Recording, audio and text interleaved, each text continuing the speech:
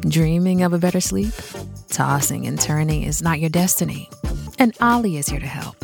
Ollie invites you to sink into sweet, sweet slumber to improve your mental and physical health and overall wellness. More than just melatonin, Ollie's ingredients help you unwind your mind for a delightfully dreamy drift off. Sleep is on the way at Ollie.com. That's OLLY.com. Survivor 46 is here, and so is On Fire, the only official Survivor podcast, and we have a twist this season. The winner of Survivor 45, Dee Valladares, will be joining us every week. We're going behind the scenes of the biggest moments, the how and the why things happen, and the strategy and analysis you can only get from someone like me, a Survivor winner. Listen to On Fire, the official Survivor podcast, wherever you get your podcasts. Welcome to the Sharkpreneur Podcast with Kevin Harrington and Seth Green. Kevin Harrington is the inventor of the infomercial, one of the original sharks from the hit TV show Shark Tank, and has generated over $5 billion in TV and digital direct response sales. Seth Green is the world's first trusted authority on cutting-edge direct response marketing, a best-selling author, and the only 3-time Marketer of the Year nominee.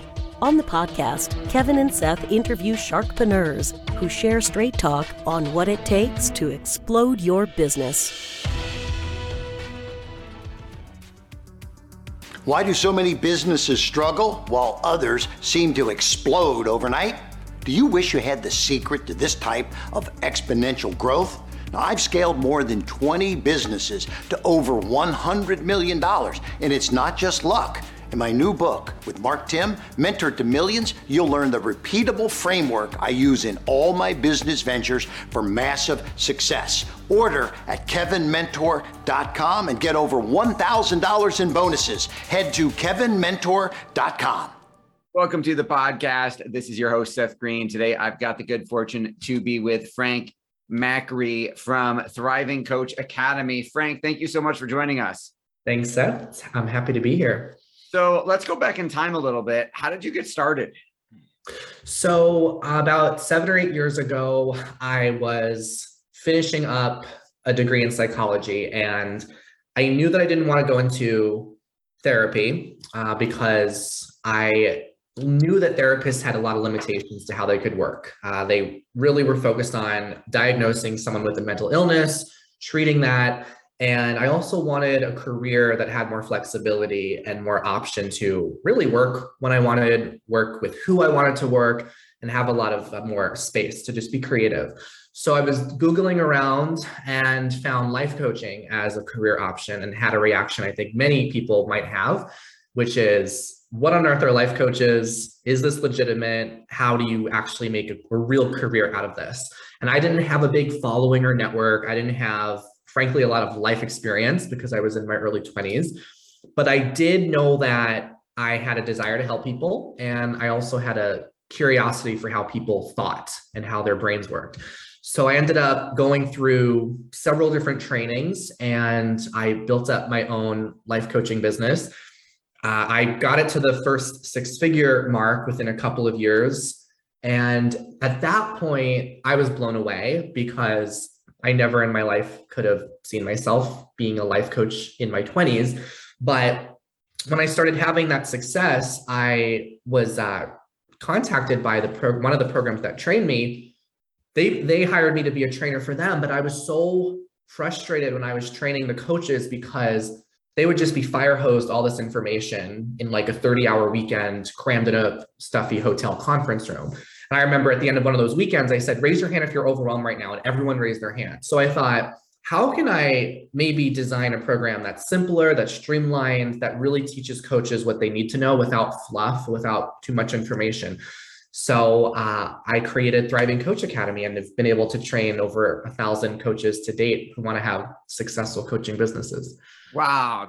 So there's a lot more. That is an incredible story. And I'm sure that was the short version. And the long version is probably in a book somewhere or should be.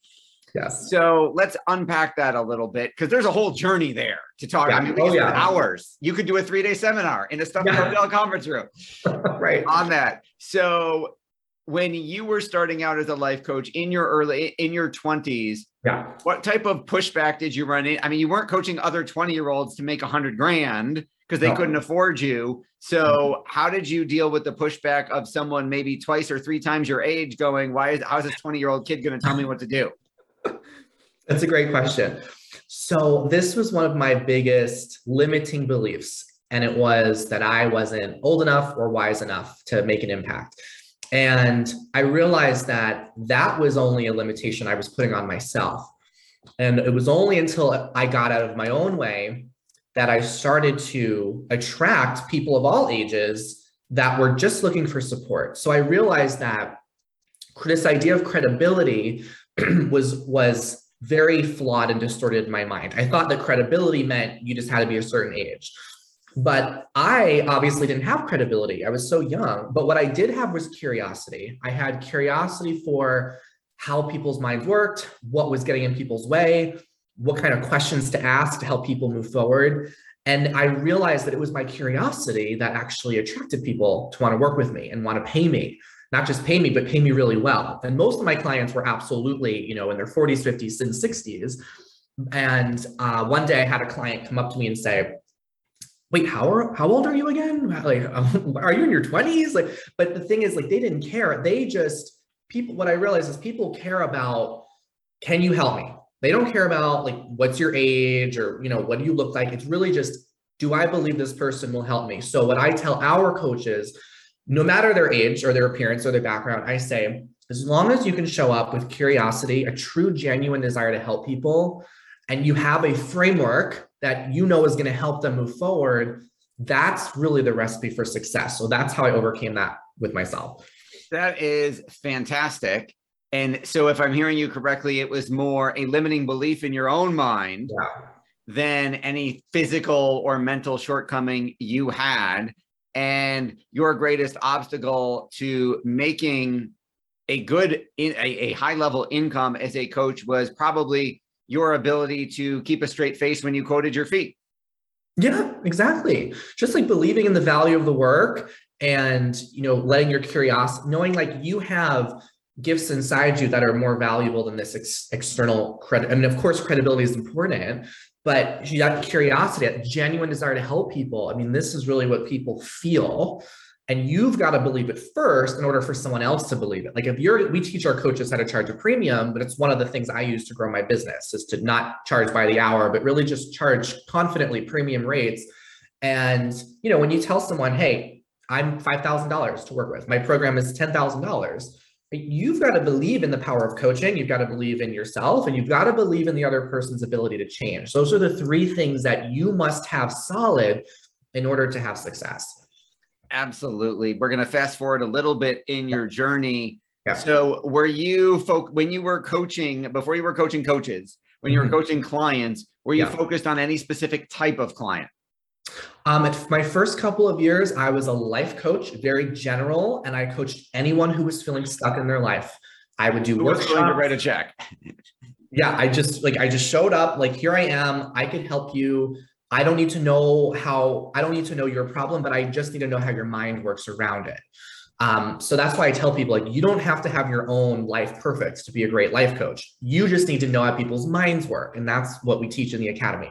So I coached anyone and everything. And then as I started having more momentum and my practice filled, that's when I dialed in and I started to work with, there was a chapter of my business where I worked with the LGBT community, specifically gay men that were needing help finding love and struggling with dating. And then I also transitioned to working with entrepreneurs with public speaking challenges. So how to confidently speak in front of groups. So I've been able to, take my coaching business to different corners. At one point, I was doing a lot of executive coaching for organizations. And that's the beauty of having a coaching business. You don't just have to stay locked in. You can grow as your business grows and let your specialty evolve as you evolve. That is awesome. Okay. So then the company that you trained with, you ended up training for, you started training other coaches in the methodology you learned. when did you make the decision to quote unquote leave the nest and start a separate business coaching coaches? Really, when it got to a point where so many people were asking me to help them, they're like, we need more help. How do you do this? How do you get clients? How do you have fun? It seems like you're having fun with marketing. How do you do that? So it just came to a point where everything was pointing to do that. And the pandemic really fueled a lot of that when it hit, because the surge and the demand for coaching went up a lot. So we need more trained coaches. The demand has never been greater for trained coaches. So that's when I thought, let me sit down, let me actually create step-by-step, A to B, what are the things that coaches need to know, even if they're brand new, even if they don't have a lot of confidence themselves, their own insecurities, what are the skills that they need to know and the frameworks? And I wrote it all out, designed an online program, and it led to Thriving Coach Academy. Well, congratulations. That is absolutely awesome. And then Thriving Coach Academy has obviously grown significantly along the way. And you now have helped, thousands and thousands of coaches. What do you think some of the biggest mistakes are? Because even if we're not a life coach, a financial advisor may coach their clients, a attorney coaches their clients. Yeah. So even if we're not hanging up a shingle saying, I'm a life coach, this is what I do, but I might counsel or coach my clients, what are some of the biggest mistakes that people doing that make that Thriving Coach Academy can help? One of the biggest mistakes is thinking that you know better than your client, thinking that you know better than them. I like to say that, if your client doesn't know the answer, no one knows the answer. So a great coach doesn't assume that they know better than their client or that their client needs them to give them an answer. And a lot of people assume that this is what coaches do, is they say, let me tell you how I think you should do it, which is completely opposite of what a true coach does. So real coaching is about how can I support my client to know exactly what's preventing them from accessing the answers that are within? How can I help them make decisions and trust those decisions, right? Have their back on their own decisions, and also see maybe where their thinking might get in their own way, how they might be creating rules about themselves that are preventing them from moving forward. So I think that is one of the biggest mistakes, is assuming that you know better than your client and that your life experience is what determines your client's success. Your life experience is irrelevant when it comes to supporting someone, right? Your experience doesn't determine your success as a coach. It's your level of curiosity and also using proven frameworks to help people move from A to B. I love that. It's really about drawing out of the client what they have forgotten or don't realize or can't see at the moment that they already know. Exactly. Yeah. That is beautiful. So how have you grown the Thriving Coach Academy so fast? Well, we do have a podcast called Life Coaching Secrets. We get a lot of people that are just curious about what it takes to be a great coach. We've got over 50 episodes on the podcast. We are an accredited school as well. So not all coach training programs are created alike. And even though the coaching industry is unregulated, which is a great thing because we have total freedom in what you can charge, where you can work, what you can earn, there is a governing body called the International Coach Federation. So they review your entire curriculum. They reviewed our curriculum, made sure our instructors are up to par, and gave us their highest level of accreditation. So a lot of coaches, or people thinking of becoming a coach, one of the first things they do is think, okay, well, I want to make sure my program's accredited, and I want to make sure that it's giving essential business support. So a lot of coaches find us from the directory with the ICF and also from the podcast. And then also a lot of our coaches just, spread the word, and there's a tremendous amount of word of mouth. Well, congratulations on that. That speaks volumes to what you are doing. With all the success you've had, what's your biggest challenge now?